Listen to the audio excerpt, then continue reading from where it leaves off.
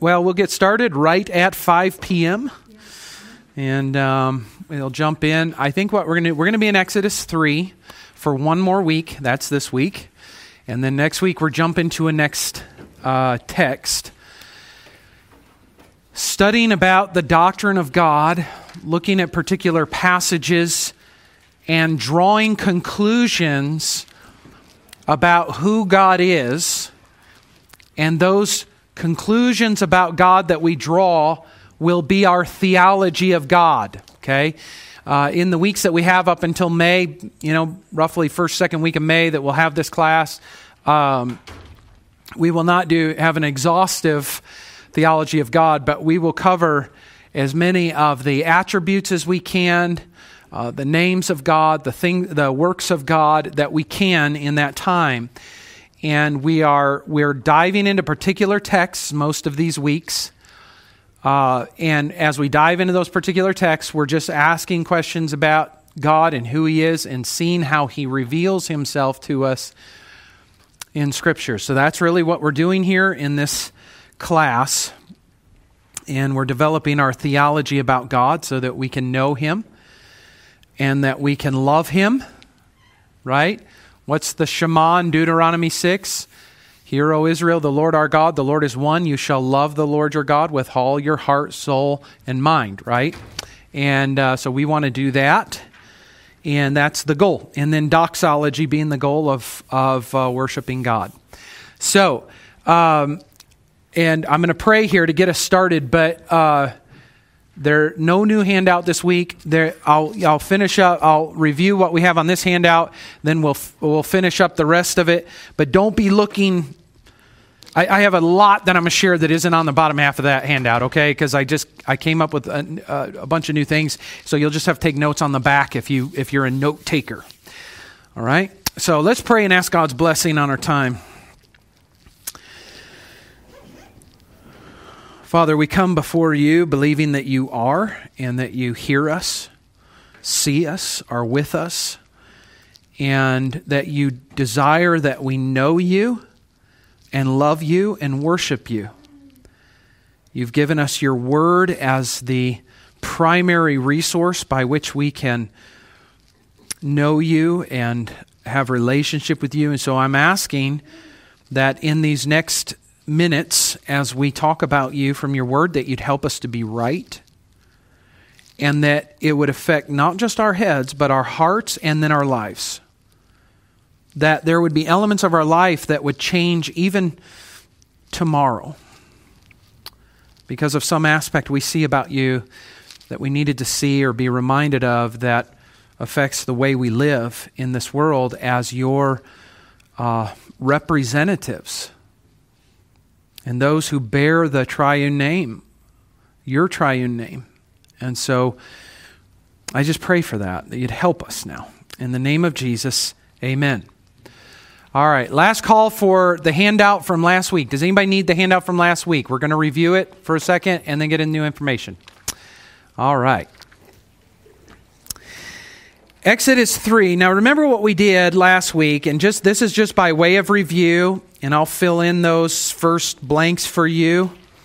What we learned about God generally, I had intended to get to verses 13 to 15 to analyze the divine name of Yahweh that we started looking at a couple weeks ago and see what God intends for us to understand about Himself in that name.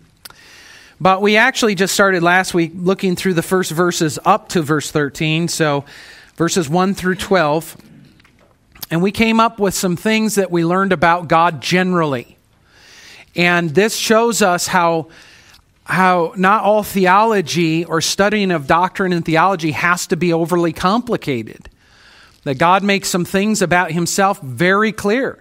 So we learned that He is as an example, the first one, He is the God who speaks. Here in Exodus chapter 3, we see Him speaking to Moses. He is the God who speaks and so that we can know who He is. It is His primary means of revelation, of revealing Himself, is through His Word. And now we have His written Word, and in that Word is the speech of God, the very words of God. So He's a God who speaks, and He is, then we said He is the God who sees, right? He said, I see my people and the oppression that they're experiencing. He's not unaware of what is happening to the Jews.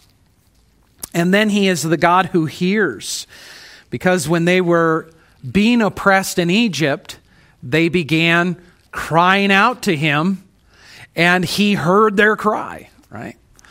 He's not deaf to the cries of His people. He hears His people when they cry out to Him. Does that still apply to us today? Can we have confidence that when we cry out to God, especially in times of darkness and trial, that He's hearing us? I think the answer to that is clearly yes, right? And He is the God who delivers. This will become the main theme. And actually, when we think about God, as the Jews thought about God, and as we think about God, the key component to that for us is He is the God who has rescued us from our sins. And this was true of the Jews. This is where this begins with Moses. They're going to know who I am because I'm going to deliver them out of Israel. And then this was given to them as the prominent feature of who Yahweh was. He is the God who has delivered them, brought them into their own land. Well, friends, we parallel that exactly right with what we've experienced from God through Jesus, who is a far greater Moses and has delivered us out of captivity to sin and is leading us into the promised land. Okay? And by the way, when I make those parallels, that's not just me being creative. That's the design of the Bible. That's what you're supposed to see now. Okay? So He is the God who is still delivering people to this day, young and old, who call upon the name of the Lord, right? Romans 10, whoever will call upon the name of the Lord will be saved.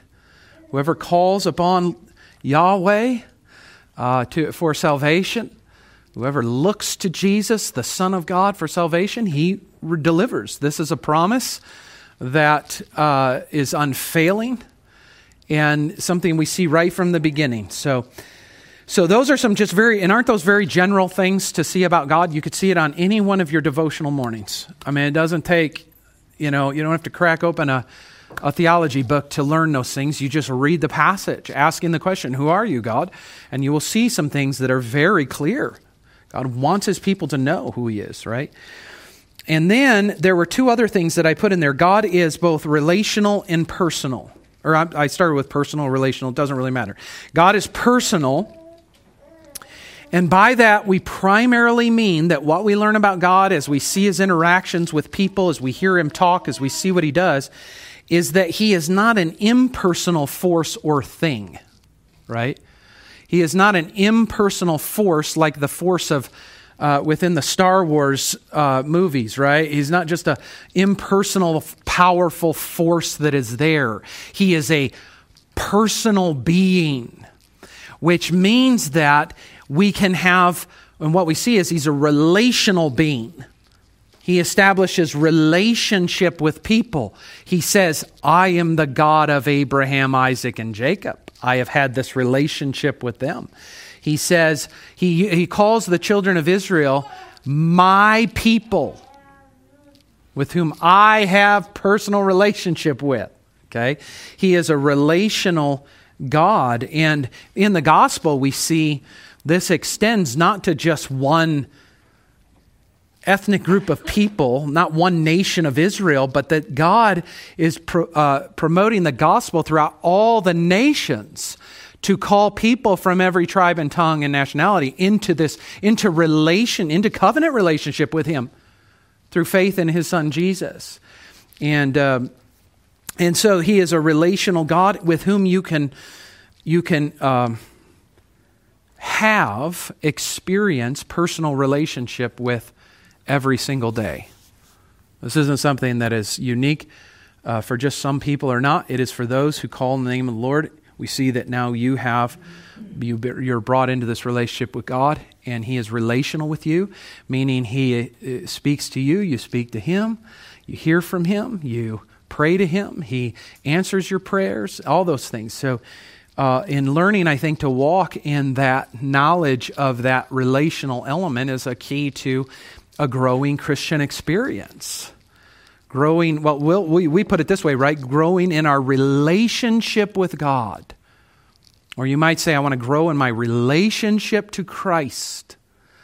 Well, it's a wonderful thing that we have a God who's relational, who knows us personally, and has this relationship with Him, okay? Any questions on that before we move on? That if you weren't here last week, you just got caught up. Yes? Are thoughts okay? Sure. Speaking with where you've been preaching with regard to the Holy Spirit, that really distinguishes us from cults, because the Holy Spirit is a mystical force or something like that. Right. And that all three members of the Godhead are relational with us. Yeah. And that's a good point. The idea of the Spirit can sometimes be very, what was the word you used? Mystical to us or what have you. And we have to learn to personalize the Spirit and the relationship you have with Him, right? Because what is true of God generally is true of all three persons of the Godhead. And, you have relationship with and to the triune God. That's good. So, okay, well, let's move on then to what we're going to look at this week. And we're going to revisit verses 13 to 15. I say revisit because 2 weeks ago we started there, and then we'll finish this up. So Moses is being commissioned to go to Egypt, to go to Pharaoh, to bring out the children of Israel. And Moses is uncertain, of course. You'll read more about that in chapters 3 and 4 and that, about this whole thing that's going on here as he's communicating with God. And he says in verse 13, "Then Moses said to God, if I come to the people of Israel and say to them, the God of your fathers has sent me to you, and they ask me, what is His name? What shall I say to them?" And God said to Moses, "I am who I am." And He said, "Say this to the people of Israel." Now He shortens it a little bit. "I am has sent me to you." God also said to Moses, verse 15, "Say this to the people of Israel, the Lord, the God of your fathers, the God of Abraham, the God of Isaac, and the God of Jacob has sent me to you. This is my name forever, and thus I am to be remembered throughout all generations." So this is a very important passage, isn't it? And we're dealing with who God is and how He reveals Himself specifically now in this name. And did you notice the progression in these verses? He starts out with saying, "I am who I am." He goes into that second part and he says, "Now you tell them, I am has sent me to you." And then the third one, what does it say? The Lord. Now remember the Lord in all capital letters? The underlined Hebrew word is Yahweh. It's just a form of I am. Probably, scholars believe, something to this effect, He is. With the form of the verb turning then to, what would it be? The third singular, right? He is. I am to He is, something to that effect. Okay? But if you say, I am, people know, Christians usually know what you're talking about. And if you see, remember, Lord, in your Old Testament, it'll be capital L-O-R-D, all capitalized, that's Yahweh underneath. If you see it in Lord with just capital L-O-R-D, lowercase, that's Adonai. Okay, so we covered that. But so anyway, Lord is His name, or I am, or He is. Now, when he uses this, when He says I am, what form of speech is that? What part of speech Okay, it's present tense, but even more basic than that, what kind of word is it? It's a verb. It's a word of action. And actually, this particular verb, we may have covered this a little bit, but this is the Hebrew verb of being, right? Do we remember this? And what are ways we can express this? Am, right? Or is, or will be, right? Depending on what the context of what you're saying. Just like we have to change, we have is, but it's the same as am or were or was. We just, depending if we're talking in past tense, future tense, first person, second person, all that kind of stuff. So this is grammar, and we've forgotten grammar because it's been a lot of years since we've been in any kind of grammar, but it's easy to understand. Is, or I am, is a verb of being. That's what we refer to it as. And God's answer is, I am who I am, or I am what I am. You see those little footnotes, or I will be what I will be. So Hebrew scholars kind of look at it and they say it could be a number of these different ways, but this is the main idea. It is the verb of being. I am, he is. And this is significant, right? The idea that God reveals himself with his name that he wants to be known of throughout all generations. This mysterious name is a verb, and it is the verb of being, which means, right, that's going to communicate something to us about God. If we remember the fact that God wasn't named, nobody gave God this name. Moses didn't come up with the name Yahweh. God named himself, so to speak. This is the name by which I want to be known. Now, further on down the road, people have ascribed to God various names that reveal the character of his being, like he is the God who sees. He is God Almighty, different things because of what he has revealed about himself, and they do that. But this name, this sacred name, the divine name, is a name that God has for himself that was not given to him. It is what he is giving about himself. The reason I'm drawing that out is to say, I don't think that's arbitrary or unimportant then. If you're asking yourself, who is God? God is I am. Immediately you're thinking, right? Normal people would be thinking, what does that mean? Are you evading the answer here? Are you speaking in code? I mean, what is it like? I don't understand this. But I think if we give it some thought, we can draw some conclusions about that. Okay? Now, before we do it, I want to show you something that popped into my devotions this week. I actually thanked God for it when it happened because I thought that's really cool. And it's from Psalm 113. And I want to show you this. I want to do it now so I don't forget. So pause, hit the pause button on the meaning of the name Yahweh, and look at Psalm 113 and just these first 3 verses.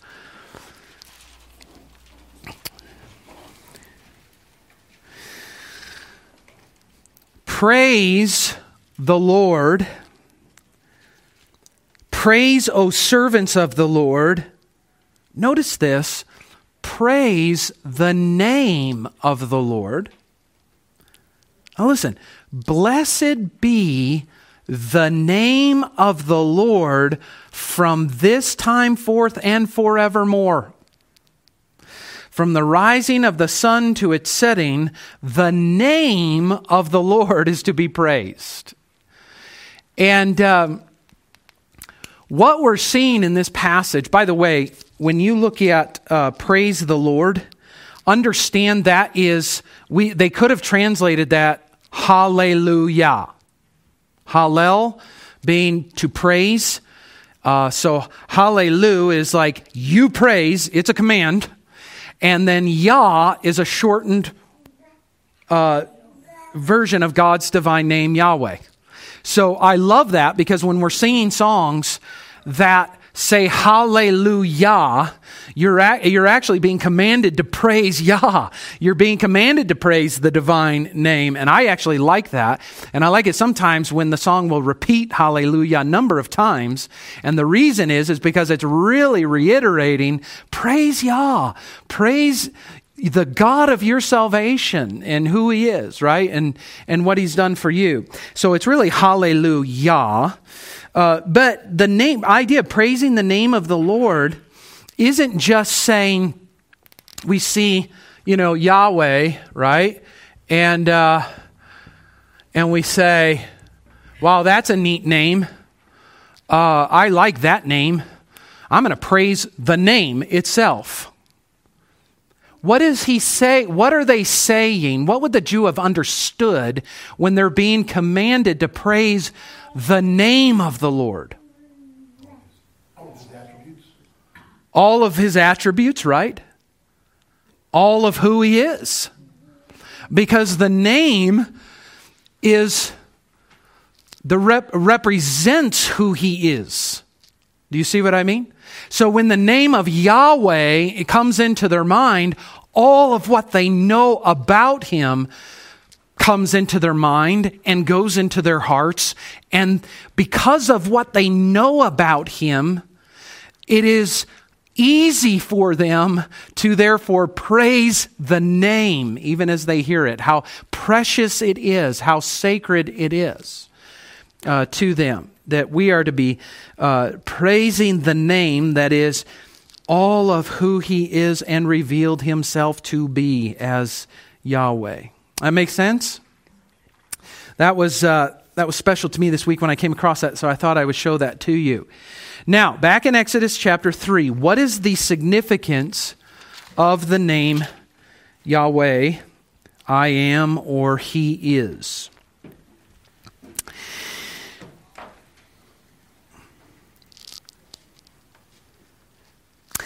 There is an element, before I go too much into, I have a number that I'll just list out here, and I don't know if I'm not following in on my handout. So this is where you probably need to take some notes or whatever. But there is an element to this that it can't be fully described in the name of about who God is. In other words, there's a sense in this as I am who I am, or He is. And so if you want to know about that, you have to watch what I do and further listen to what I say. In other words, you can't encapsulate everything into a name. He chooses a name of being, of I am, simply to say, in part, watch what I do. So if you ever come across, you're reading the Old Testament, the Bible, and the Lord will say something like this, and then I will do this, and then they will know that I am Yahweh. You've come across those passages? I'm going to do this, and then they will know that I am Yahweh. In other words, God reveals Himself in not just His words, but His actions. That becomes significant with the children of Israel. If we keep it in context here of Exodus, He delivers them out. So this name specifically becomes to them like what the name Jesus means to the Christian, which is that as soon as they hear the divine name, they immediately relate it to their deliverance out of Israel. This is our Savior. The Lord is our Savior, you see. Watch what I do, you learn who I am, okay? He reveals Himself, yes, in words, but also in actions. And I think there's an element to that. But also, this name implies that He is, as opposed to the false gods who are not. You remember when we were, a couple weeks ago, we were talking about the fact that they were in captivity in Egypt for how many years? 400 years. And that's a long time. Generation after generation coming up in Egypt. They didn't have the written word like we have.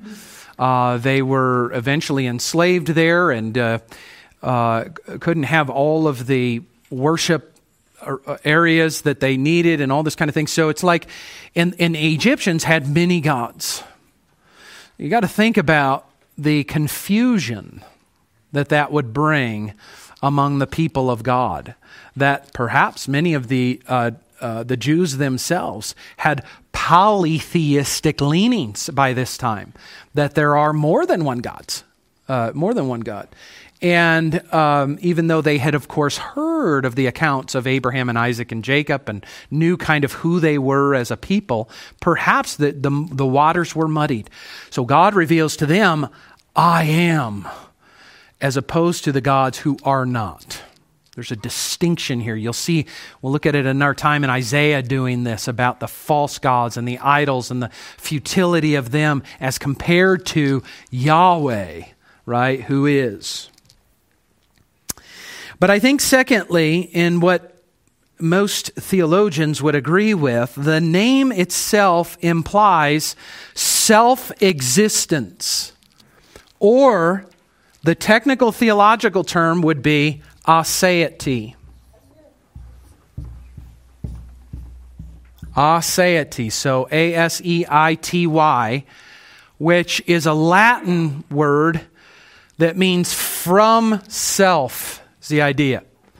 So aseity, from self, or we could just say it very simply, God has and is self-existence.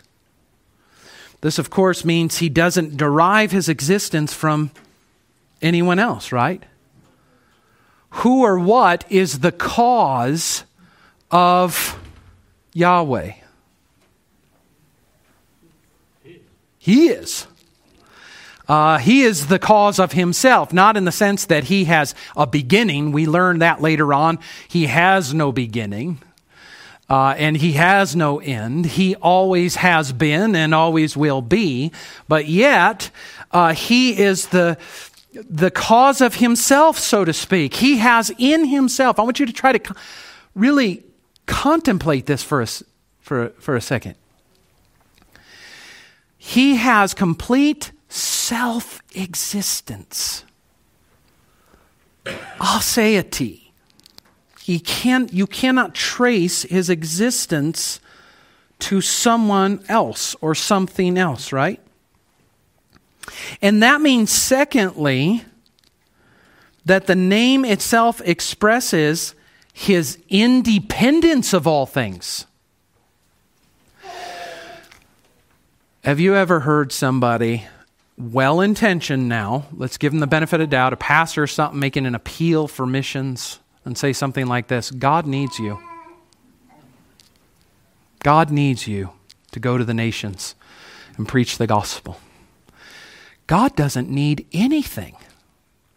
God doesn't need anyone. And if you're thinking back even into the creation of the world, don't think it was that God was lonely or there was something he felt that he was missing, that he needed, like we need a puppy.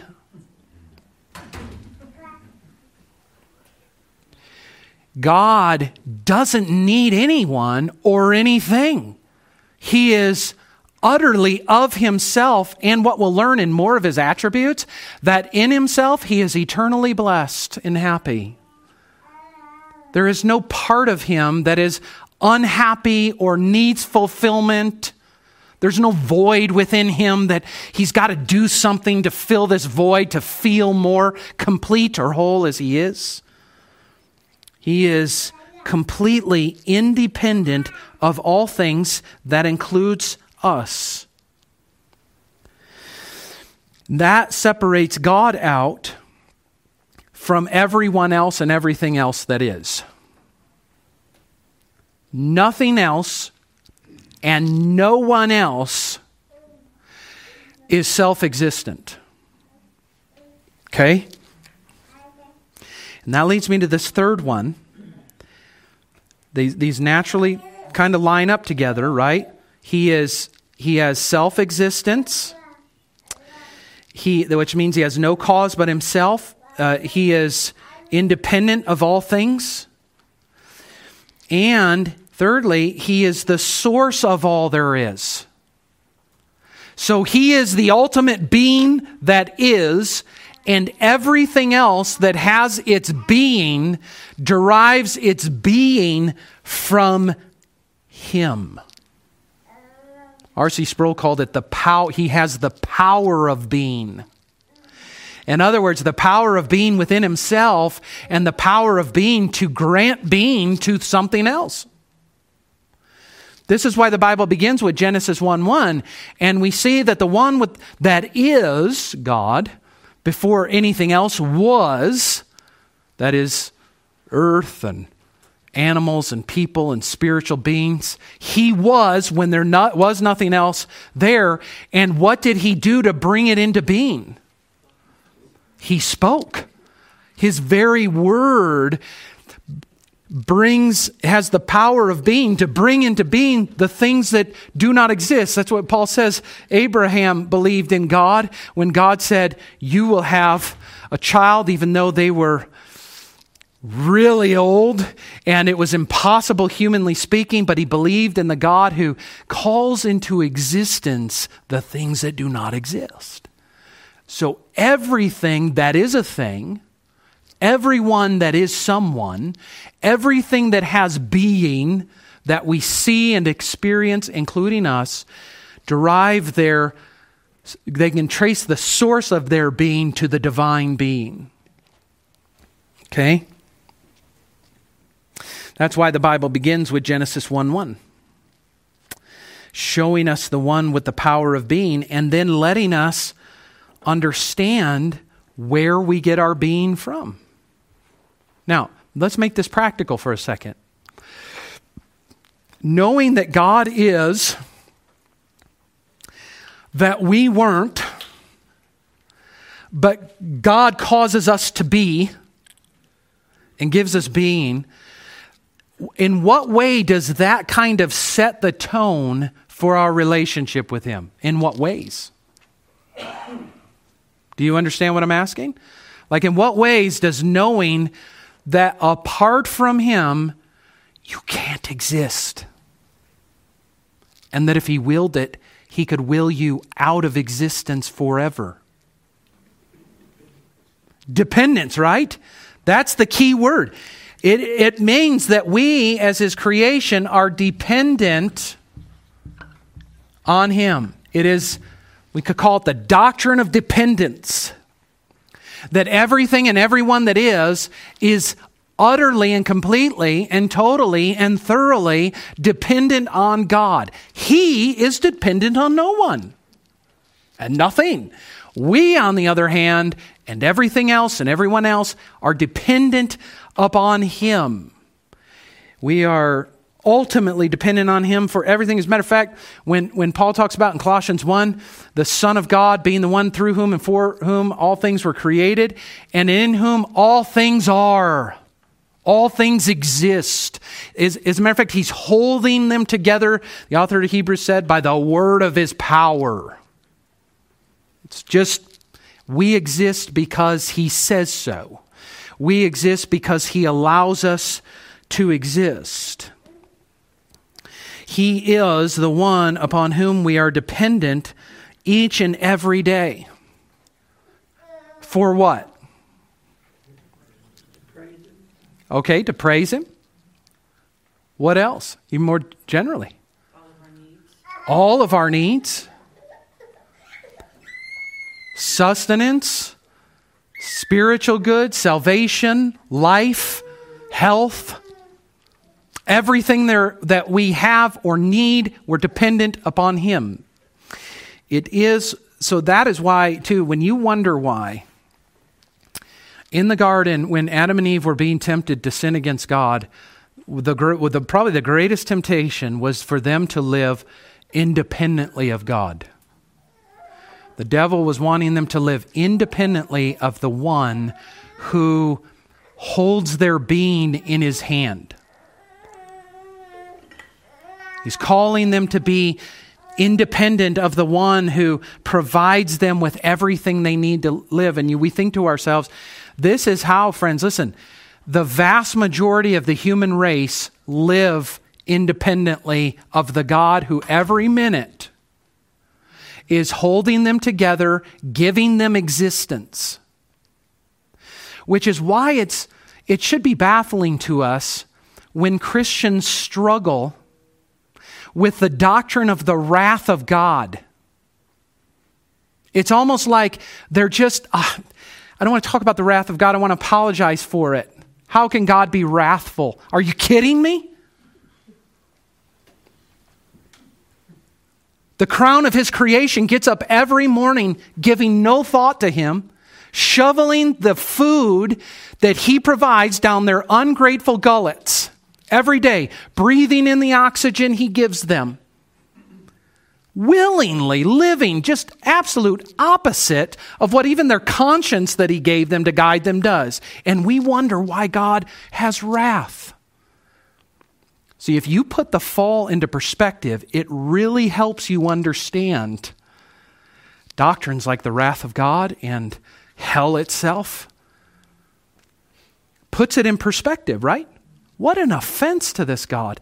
And yet he continually, Jesus said, wow, he's such a God that he shows and demonstrates love even for his enemies in this way, that he provides for them, even though they don't acknowledge him, even though that they worship other gods that aren't him, even though they willingly reject him. Can you see how that works out? That's why we as Christian people, we must learn this doctrine of dependency and God's self-existence and the power of being he has, and understanding that we have being, because what we need to do then is shape our lives every day in a way that we are demonstrating our daily dependence and need of him, right? We need him every day, all day. We're dependent on God. You know, what's interesting to me, Joel Osteen wrote a book, and it's called The Power of I Am. And he's not talking about Yahweh. The power of I am, listen to this, 2 words that will change your life today. Well, whatever could he mean? Well, transform your self-image. This is, by the way, from Google Books, the description of this book, right? So I'm just quoting to you. Transform your self-image and embrace the power of positive thinking with 2 simple words. Declare, I am, and celebrate the life God has created for you. Whatever follows the words I am will always come looking for you. So when you go through the day saying, I am blessed, blessings pursue you. I am talented, then talent follows you. I am healthy, health heads your way. I am strong, strength tracks you down. Joel Osteen reveals how the power of I am can help you discover your unique abilities and advantages to lead a more productive and happier life. His insights and encouragement are illustrated with many amazing stories of people who turned their lives around by focusing on the positive power of this principle. You can choose to rise to a new level and invite God's goodness by focusing on these 2 words, I am. Guys, the man's from the devil. I don't care if he holds up his Bible every week out there in Texas and says, this is the word of God. We will live by da da da. And then he sets it down and doesn't talk about it. Any kind of gospel or any form of Christianity that focuses on the I am being you and what you have in you and what you can do to speak positive things into your life, friends, it's a false gospel. What we see in Scripture is that the I am we need to focus on is the great I am, through whom, yeah, I'm blessed, but I'm dependent on his grace for that blessing. Any talent I have comes from him. My entire day as I get up, any health I have, any strength I have, comes from the great I am, the source of all being, the power of all being. Everything I am, I receive from him, you see. That's what we do. We train Christians not to think great about themselves and improve your self-image. We train Christians to improve their understanding of God and that creator-creature distinction and how utterly dependent you are on Him each day. If you start your day by saying, I am this, and I am that, and I am this, okay, whatever. But what you need to do is start your day saying, He is. He is. Yahweh. He is. He is my everything. He is my all in all. You start your days, friends. Don't grab your cell phone when you start your day. Pray to God. You wake up in the morning, we should be just saying to God, God, I am utterly dependent on you for all things today. Give me the resources I need to make it through this day. I'm depending on you. You know, that's really what godliness is. The idea of godliness isn't necessarily not sinning or whatever. It implies some of those things. But the understanding behind the word godliness is more a life that acknowledges utter dependence on God all day.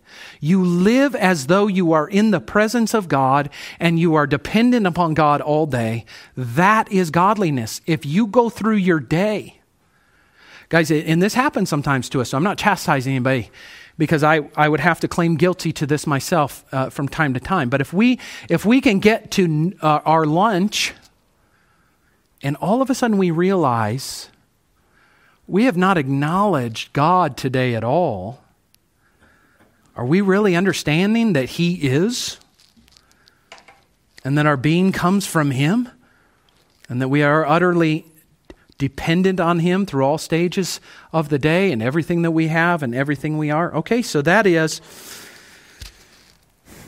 the power of being. Now, one thing I'll show you in the Scriptures and then I'll close. I'll open it up to question. But look at Acts chapter 17.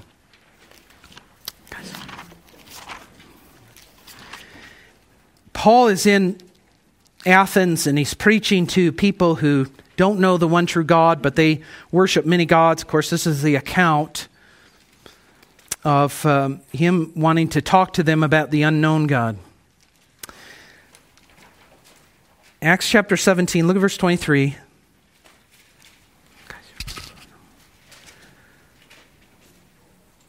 For as I passed along and observed the objects of your worship, I found also an altar with this inscription, to the unknown God. What therefore you worship is unknown, this I proclaim to you. The God who made the world and everything in it, being Lord of heaven and earth, does not live in temples made by man, nor is He served by human hands as though He needed anything, since He Himself gives to all mankind life and breath and everything. And He made from one man every nation of mankind to live on all the face of the earth, having determined allotted periods and the boundaries of their dwelling place, that they should seek God and perhaps feel their way toward Him and find Him. Yet He is actually not far from each one of us. For in Him we live and move and have our what? Our being. We are dependent on Him for, verse 25, life and breath. And then he summarizes, what word does he use at the end of 25? Everything comes from God.